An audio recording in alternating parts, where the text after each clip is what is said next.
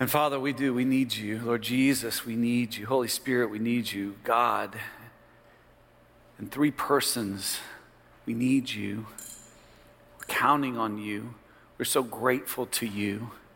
We're grateful for what you're doing in the world. We're grateful that we get to be a part of your kingdom purpose. Bless the tithes and offerings that are given to advance your kingdom in the world. God, bless us as a family of faith as we daily pray for an awakening, daily pray for your activity in our world. God, we lift up to you our school systems and our colleges and universities here in town. We pray specifically, God, for our teachers that you would guide them. Many are scrambling to figure out how to provide for their own families in the midst of these plans. God, we pray for children who will be in person. We pray for health for teachers and students. Pray for those children who will be learning at home. Bless their families to have peace and not conflict. We pray for college students who are coming onto campuses. We pray specifically for Western. God, hear us as we pray there on campus on Tuesday. We pray for a movement of your Spirit. Bless those students. Bless their families. Keep them well. And Lord God, now as we look at your word together, help us in Jesus' name. Amen. If you would, go ahead and be seated. If you want, you're welcome to remove your mask while I'm preaching God's word. We're in the series, we're talking about God's provision. Isaiah chapter 43, beginning in verse 16 says, "Thus says the Lord, who makes a way in the sea, a path in the mighty waters, who brings forth chariot and horse, army and warrior. They lie down, they cannot rise. They are extinguished, quenched like a wick. Remember not the former things, nor consider the things of old. Behold, I am doing a new thing. Now it springs forth. Do you perceive it? I will make a way in the wilderness and rivers in the desert." It's what God's doing. It's the kind of God he is. We started last week talking about the importance of being able to engage with what God is doing in the world, to adapt, and then to be able to advance. Those are the kind of the model we've been holding on to, the last few weeks. Wanted to do a series where we would talk about God's provision in this, because we're in the midst of a mess. I mean, this is a mess. And it's so difficult. I was talking to an older man yesterday, and his frustration is it's the information keeps changing. Do this, don't do this. This is what it is. This is not what it is. And then just to get the sense that so much of it is political on both sides, on all sides, that someone's trying to take advantage of something for whatever reason. And it makes you really pause. And here's the good news for those of us who are disciples of Jesus Christ. We have the truth of God's word. And we know the truth giver. Give him praise. Let's praise God. Praise God. We have the truth. And we have the truth giver, God, who is with us, who loves us, who has made us promises. And please, Christians, understand, right now, our theology is being revealed. We talk about being this church that's impacting our homes and neighbors and every generation with the hope of Jesus. Let's make sure that is the impact that we're having on our homes and our neighbors and every generation, because they're watching and they're wondering, is this real? Is your hope really Jesus? Right now, you can be preaching some of the best sermons your kids will ever hear, that your parents will ever hear, that your friends will ever come to understand. Here's what we know. God is at work. We've been saying, come see what God can do. And then he has sent us out into the world to be able to show who God is, what he's doing in the world. And we get to be a part of it. And the good news that we're going to see today in our scripture is that God provides the strength for us to do that. It's really not on us. If we'll let him, God will reveal himself through us. God will strengthen us to do what he's promised he will do. If you look in verse 16, hopefully you're there in Isaiah 43. We looked at last week how God provides a way. And of course, the prophet, inspired by God, is pointing the children of Israel back to the Exodus. He's about to take Israel to exile in Babylon and promised, I'm going to bring you out of there. And he says, I'm going to do for you kind of what I did for the nation when it was in bondage to Egypt. And he said, I'm going to make a way. And we looked at that last week. This morning we're going to look at verse 17 and look at that. Look at the power of God. God said he summoned them, that it was God who put the Egyptian forces there bearing down on the children of Israel at the sea. Notice it was God himself who was the warrior who fights for his people. He is the one who removed that army. He said, I extinguished them like a wick, like a little flame, like a little candle. Gone. He said, you won't see them again. This is the power of our God. Our God has the power to work in miraculous ways because of his power and his strength. And he has the love in his heart for us to do it. Now, that historical event that's talked about in verse 17 is found in the Bible in Exodus 14. If you don't mind, let's go to Exodus 14. And that's really where we're going to spend most of our time this morning, is in Exodus 14, looking specifically at how God did what he did. Now, remember at this point, the children of Israel have been enslaved for 400 years. The Egyptian had murdered many of their male babies. They had treated them as less than animals at some times. And for 400 years, just like the people of color, brown and black people in our country, for 400 years were enslaved and treated horribly. God raised up a leader in Moses to provide a way. And in our country and around the world, God has raised up leaders that could overcome and bring influence so that there can be new life, there can be salvation, there can be hope and healing. And it's not done yet. You know, the slavery that the Egyptians brought, that's all slaveholders, it's what they bring and bear down on people. It's so much like sin. You know what sin does? It takes our flesh and holds us captive. It hurts us. It causes us great harm and reduces us to just mere animals.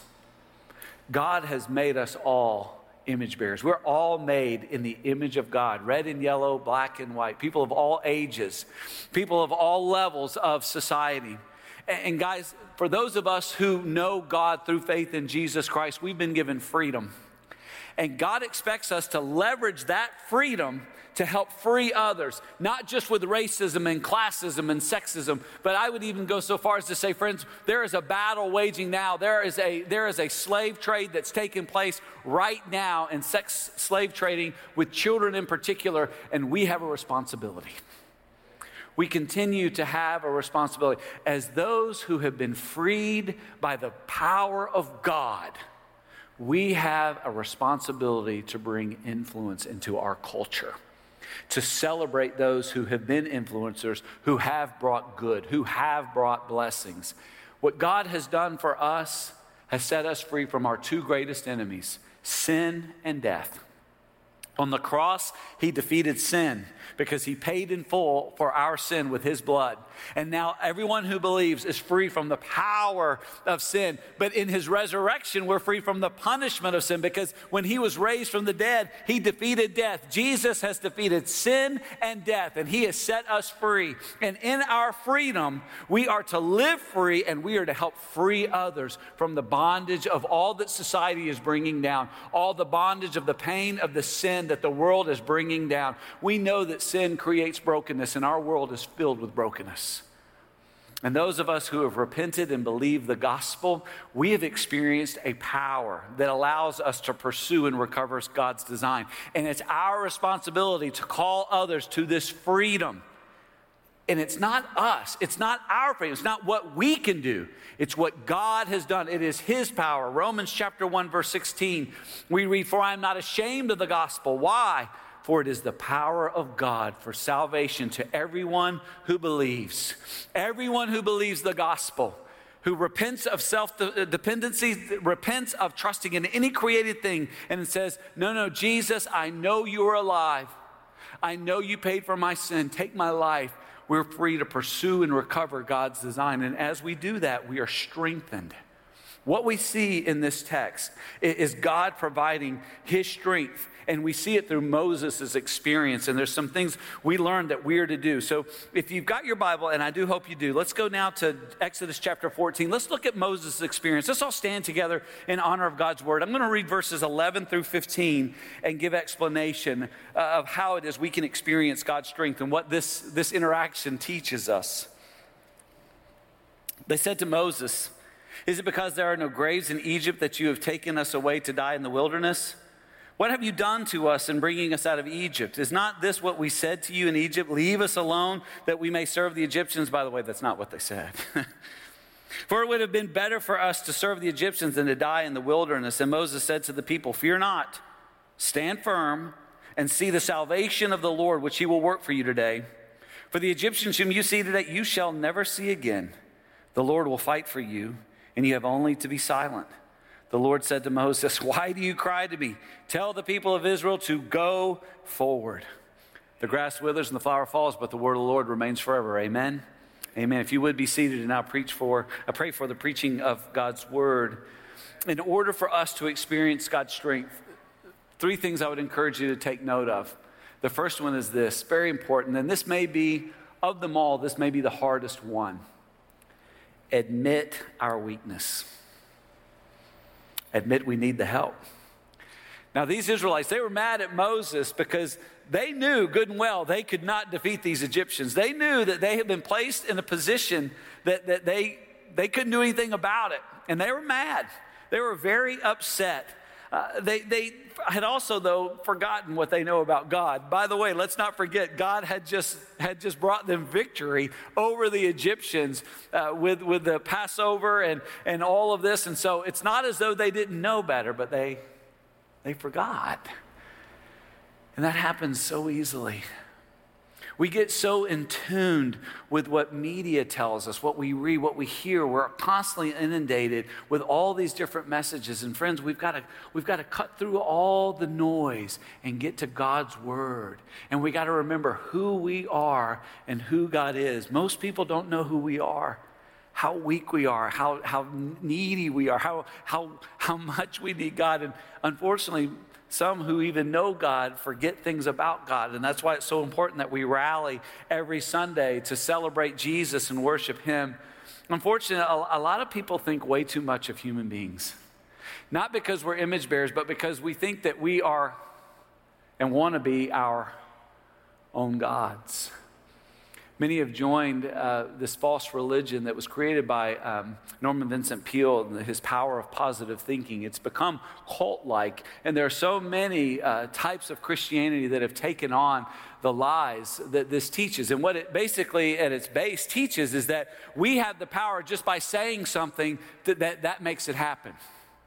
Just because, well, I claim it, I say it, I believe this. And now don't misunderstand me. What we say is important.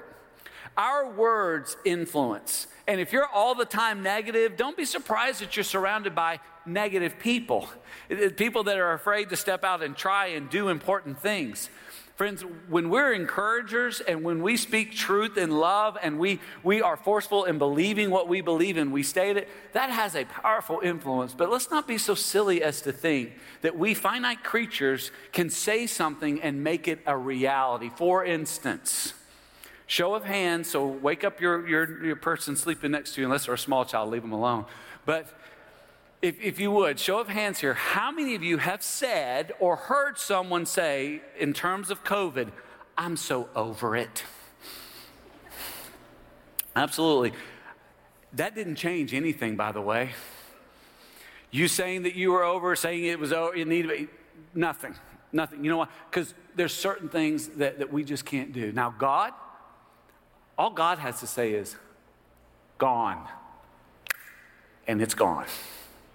That's the power of our God. We don't have that power. No, we have to rely on the God. And unfortunately, a lot of folks don't know the God. And there's so many today who believe not only that they can speak something into reality and make it happen, they also believe that God exists to make us happy. That God's in heaven trying to figure out how it is he can enable us to accomplish our dreams and make our futures what we want them to be. that God will never put us in a place where we don't want to be, that God would never put us in a difficult place. That's a lie. You were born in a difficult place. You're going to live in a difficult place. And you're going to spend most of your life in situations that you, in and of yourself, cannot overcome. There's so many people that take one particular text, 1 Corinthians 10:13, out of context, and they say the most silly things. They don't understand what the scripture is saying and talking about to begin with, and then they misapply it. 1 Corinthians chapter 10, verse 13. No temptation. Okay, temptation, that's the topic. That's what he's speaking to. He's not talking about our happy. He's not talking about temptation, sin. No temptation has overtaken you that is not common to man. God is faithful. He will not let you be tempted beyond your ability. But with the temptation, he will also provide the way of escape, that you may be able to endure it. We can, by God's power, we can overcome temptation or escape it. We can do that. That's the power of God. He allows us to be tempted, and we say, Lord, prone to wander, Lord, I feel it, prone to leave the God I love. We feel that. We know that. He provides a way beyond temptation, but that's not the way some people want this text to read. Now, what they will often say is, God will never give me more than I can handle. That's a lie. God will regularly give you more than you can handle because that's how you grow. God will regularly give you more than you can handle so that you look to him, because he actually has the power to overcome everything we ever face. Never forget this. Everything is small to God. There's nothing bigger than him. There's nothing more powerful than him. Everything is small to God. And what he wants us to realize is that we can't do it. We can't speak it into reality. We can't overcome it. He can. He's going to put us in circumstances where we're going to have to rely on him. And the Israelites were mad because that's where they were. Some of you right now, you're very frustrated. I hear it. I get it. Here's what happens to us. When we're frustrated, it's because we can't fix it. Some of you are so frustrated right now because you can't fix someone you love. Someone you love is messing up their life. They're running from God. They're hurting other people. And you can't fix it. And you're frustrated. Some of you are frustrated because you can't fix your circumstances. You can't make COVID go away. You can't make, all the things the way you want the world to operate. You can't make that happen. You're frustrated. You're over it, but that didn't fix anything. You're frustrated because you can't fix the consequences of your sin or the sin of someone else and how it's landed on you. And it hurts, and it's hard, and it's frustrating. But I want to tell you, our God has power. He knew this was going to happen, and he wants to lift you. He wants to lift with you. He wants to help. He wants to strengthen us who believe. But we got to admit that we need the help. When I played football, we regularly had times when we had to, we call them max out days. It's days when you had to do your maximum weight. And so we typically would do bench press, squat, and clean and jerk. And so we had a guy who, hands down, he was one of the strongest guys I ever knew. Just pound for pound was a man among boys. He was just strong. And on one of our max out days, he was very, very sure that he was going to break this record of the most weight bench pressed by a player on our team in the history of our team. And he wanted everyone to see it. So he called everybody to come over, the whole weight room. We're all filling up around him. And he's just talking. He's just running his mouth. Everybody, and he's just, doing his thing. Well, while he's talking to everybody, two guys slipped 25-pound plates on both sides. So there's a spotter there, a guy, and he's just smiling. He goes, all right, brother. So they helped him get it up. He gets it off. He gets it on his chest, and he can't budge it. And the guy spotted and said, you need a little help? You need me to help you a little bit? I need to hear you say, I can't do it. I need to hear you ask me for help. He goes, get it up. And he pulls it up and gets it up, and he stands up. Everybody's laughing, and he's dejected. He's just kind of looking around, and one of his friends said, they added 25 pounds on either side. This was a very strong man. He began to almost kill people. It was like Samson with the Philistines. And I'm just like, stop, preacher, get out of my way, Pettis. I don't care what you do, I'm going to kill. Don't do it. We calmed him down. He got the weight he wanted, and then some, and we were all very impressed. But he got it. He couldn't get that weight up.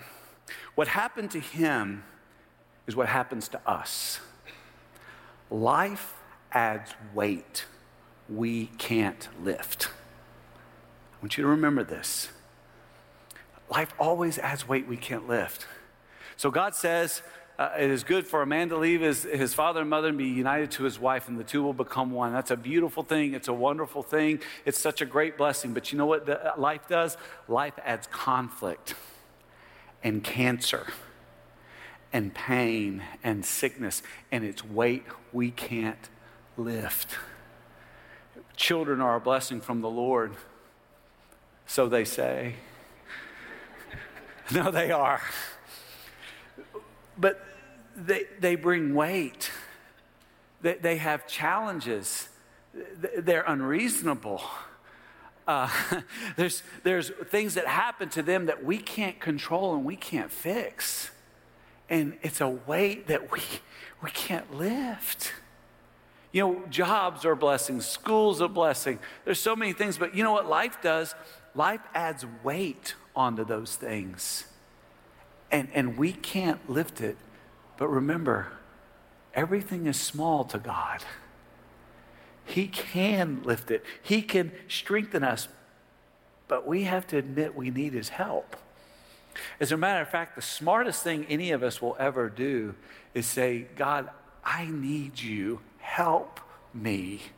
The Apostle Paul in 2 Corinthians chapter 12 said this, but he, Jesus, said to me, my grace is sufficient for you, for my power is made perfect in weakness. Therefore, I will boast all the more gladly of my weaknesses, so that the power of Christ may rest upon me. For the sake of Christ, then, I am content with weakness, insults, hardships, persecutions, and calamities. Look at this. For when I am weak, then I am strong. It's in that moment when we say, God, help me, that we are at our very strongest. You and I are never stronger than when we're on our knees crying out to God for help. Because he is the Almighty, and everything is small to him. But it begins with us saying, I need your help, admitting our weaknesses and saying, Lord, I need you. I'm looking to you. And to rely on God is to trust God. And that's the second thing. To experience God's strength, we must trust God's providence. Now again, God knew what the Israelites had forgotten. Moses rather knew what the Israelites had forgotten, and that is that God is able. One of my favorite scriptures, and the one I put on my signature, is Luke 18:27. What is impossible with man is possible with God, because God is the Almighty. There is no stopping God, and his work in the world is what we know as providence. Now, let me give you a lengthy definition that is somewhat complicated, but I'll post it later. I give it to you here just so that you can see the summation of it, not to understand it fully, but to get a sense of it. So providence is the beneficent outworking of God's sovereignty, that is his control, whereby all events are directed and disposed to, look at this, to bring about those purposes of glory and good for which the universe was made. God is working to fulfill the purpose for which he created all things, which is his glory. These events include the actions of free agents. That is, even though we make decisions and we are responsible for our decisions, which while remaining free, personal and responsible are also the intended actions of those agents. So yes, we have choices. Yes, that's what we want. God is still in control. Providence thus encompasses both natural and personal events, setting them alike within the purposes of God. It's a mystery. How did God know how to harden Pharaoh's heart so that he would only release him when he did, so that the armies then would come after him and God say, I'm the one who drew them out. I'm the one who extinguished them. It's the providence of God. It's the way of God at work in the world. And in light of God's providence, look what Moses told the people. Very important things. The first one is this: fear not. Do you know that I could stop the sermon right now, and if you took it very seriously, you would have more to think about over the next hours and days than you can imagine to be able to comply with that very simple command. Fear not. Think about the things that stir you up that you're afraid of, that you can't control. Here they are. The Egyptians are bearing down, and God says, Moses says to them, guys, fear not. And because of God, of who God is, we can actually obey that command. Friends, if you're going to make it through the pandemic as a Christian, I think you need to really get to know Romans 8. Really spend some time there. Verse 31 and following says, What then shall we say of these things? If God is for us, who can be against us? He who did not spare his own son, but gave him up for us all, how will he not also with him graciously give us all things? Who shall bring any charge against God's elect? It is God who justifies. Who is to condemn? Christ Jesus is the one who died, more than that, who was raised, who is at the right hand of God, who indeed is interceding for us. Who shall separate us from the love of Christ? Shall tribulation or distress or persecution or famine or nakedness or danger or sword, as it is written, for your sake we are being killed all the day long. We are regarded as sheep to be slaughtered. No. In all these things we are more than conquerors through him who loved us. For I am sure that neither death, nor life, nor angels, nor rulers, nor things present, nor things to come, nor powers, nor height, nor depth, nor anything else in all creation will be able to separate us from the love of God that is in Christ Jesus our Lord. Friends, fear not.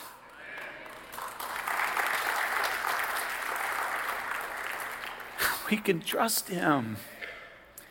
Even when it hurts, we can trust him. Even when it's not what we want, we can trust him. He will bring about those purposes of glory and good for which the universe was made. He says to the people, fear not, stand firm. Because God has the plan. We can rest in it. Stand firm. The temptation is to run. Remember this. Fear is like a German shepherd. Never run from it. I've had friends over the years that have had German shepherds, and these are terrifying animals. But they love children. They do. There's a natural inclination to protect them. And it's really funny to introduce a child who's never been around a German shepherd to say, it's okay. Sure, he could eat you in a couple of bites, but it's okay. Want to pet the puppy? You know how crazy that sounds? But fear is like a German shepherd. You know what you got to do with a German shepherd? You got to face it. You got to acknowledge it's there, acknowledge it's dangerous, and then let the handler handle it. You know what we need to do with fear? We need to acknowledge that it's there. We don't need to run from it. And we need the handler, who is God Almighty, handle it. Because he's got it. We can stand firm. We can fear not. We can know, hey, you know what? My Father's with me. My Father has a hold of that fear. I know it's there. I know it's scary. I know it could destroy me. But I trust my Father. Fear not. Stand firm. Look, see the salvation of the Lord, which he will work. Because God has a plan, we can know that he's going to get it done. And Moses was right. Verse 14, there's a very important word I want you to catch here. If you have the NIV, yours is going to say something different. It all sort of means the same thing. I want to explain it to you. The Lord will fight for you. And you have only to be silent. The NIV says still. Some of your other ones says be at peace. Some of them say without activity. What's the purpose of the text is to say, don't do anything. It's not on you. Don't trust in you. Trust in what God is. Just be still. Just trust God. Just rest in him. Just have faith. And what happens when we do that, when we trust Christ, he makes us warriors, and then he provides for us everything we need to be able to stand. I love Ephesians 6:13. Therefore, take up the whole armor of God that you may be able to withstand in the evil day, and having done all, to stand firm. Once we admit our weakness, once we are in that place where we're really trusting the providence of God, it's then that we have something to do. Not before then. Not before then. We don't need to get ahead of God. We don't need to look how strong I am. Look at the words I'm saying. I'm changing. No. Power of positive thinking. No. We're weak, sinful creatures loved by the Almighty God. We must admit that we need him. We must trust in his providence. And third, to experience God's strength, we must move forward in faith. Move forward in faith. The Lord said to Moses, why do you cry to me? Tell the people of Israel to go forward. On Monday, our preaching team was laughing about this text. We were just picturing this. Pray for us. Every Monday, we meet at 2 o'clock. Everyone who's going to be preaching at any of the venues or campuses, and everyone that morning, we'll start tonight actually, and by tomorrow morning, we'll have an outline. At 2 o'clock, everyone brings their outline, and the best outline wins. We're a competitive group. Well, this week, no one's outline won. They were all terrible. That's why we're preaching from Exodus instead of Isaiah 43:17. We just took that as a nudge from God to go to the historical reality. But we were laughing, thinking about, here's Moses, and he's just given this very stirring, fear not, stand firm, God's with you, right? We don't see that in the text, but apparently he must have at some point looked at God. There must have been, because God says to him, why are you crying to me? Go!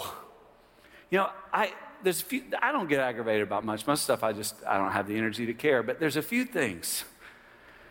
Like when you're in a hurry and someone's in front of you and you're at a red light and the light turns green, but they're still texting.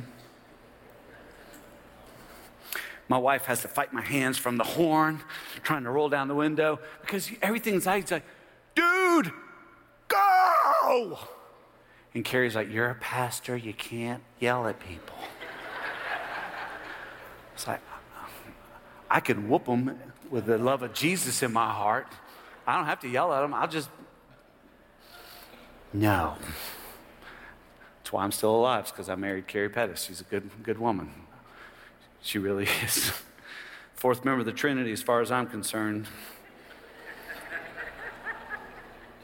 But you get this feeling from God. He's like, oh, why are you? Go. Now, make sure you see this. We're not moving forward in faith in what we can do and what others can do and what our circumstances say is possible. We're to move forward in faith in what God can do. Go forward in faith in what God can do. I love 2 Corinthians 5:7. We walk by faith, not by sight. Friends, we can't always see what God sees. God sees it all. And he doesn't just see our week. He doesn't just see our year. He doesn't just see our lifetime. God sees the generations that are to come. God sees it all. And he's moving in ways that go beyond what we could possibly understand. And here's the great thing about God. He's not saying, here, I want you to figure this out and I want you to understand everything I'm doing. It's not what he says. He's like, I get it. You can't know what I know. You can't see what I see.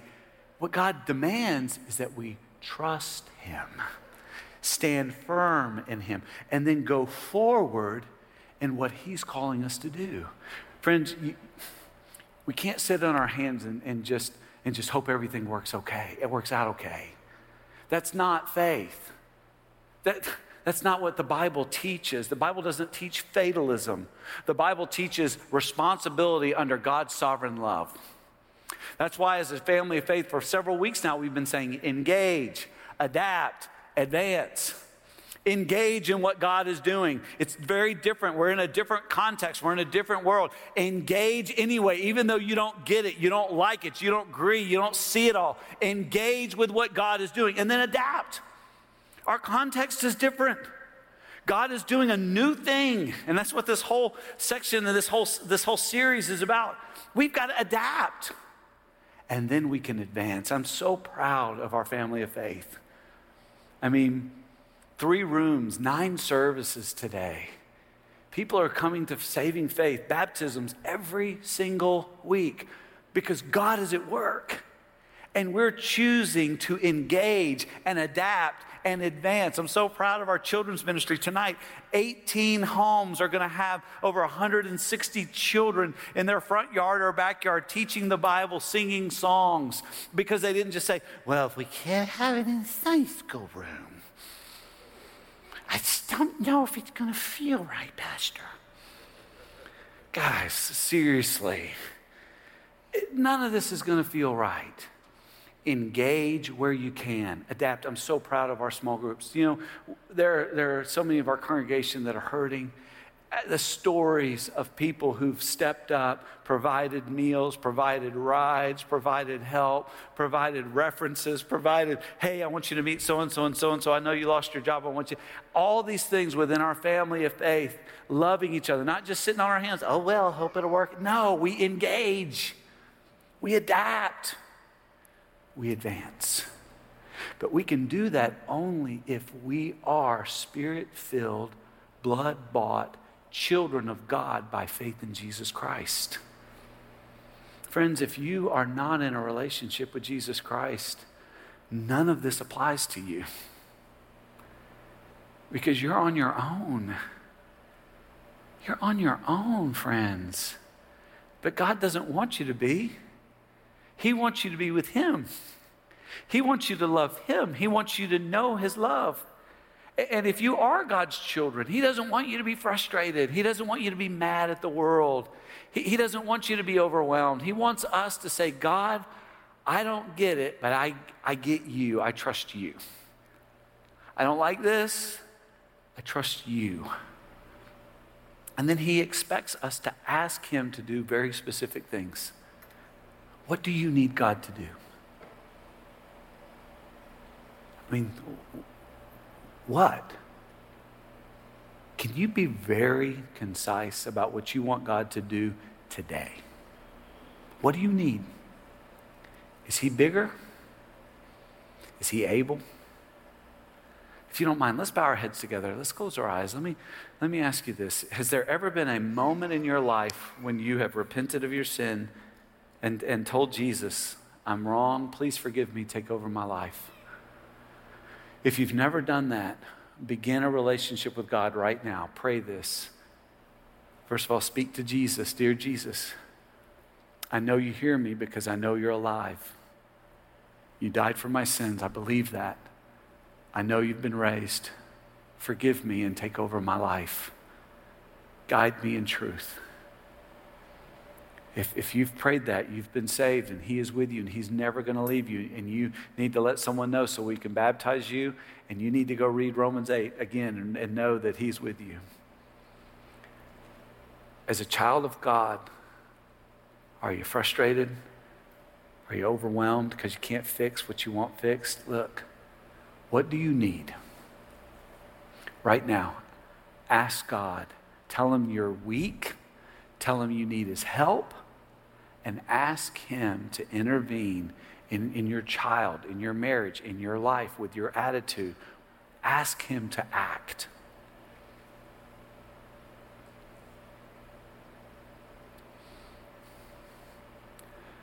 And Father, we don't know what you know. We don't see what you see, but we know that you love us. And we know that as we're praying, that these prayers are sometimes meant just simply to guide us to know your will, to be able to walk in your plan. And no is an answer. So God, where there is a no, give us faith to believe that there is a better yes, that we will agree to 1,000,000 years from now. But Lord, let us trust you. I pray for some right now who've just trusted you and become Christians, that they would now be baptized and walk in your word. I pray for believers to be strengthened with hope. I pray that we will know that you are a great and mighty God, and we can rely on your strength. Thank you for providing your strength. We worship you, and we leave now to serve you in the world. In Jesus' name, amen.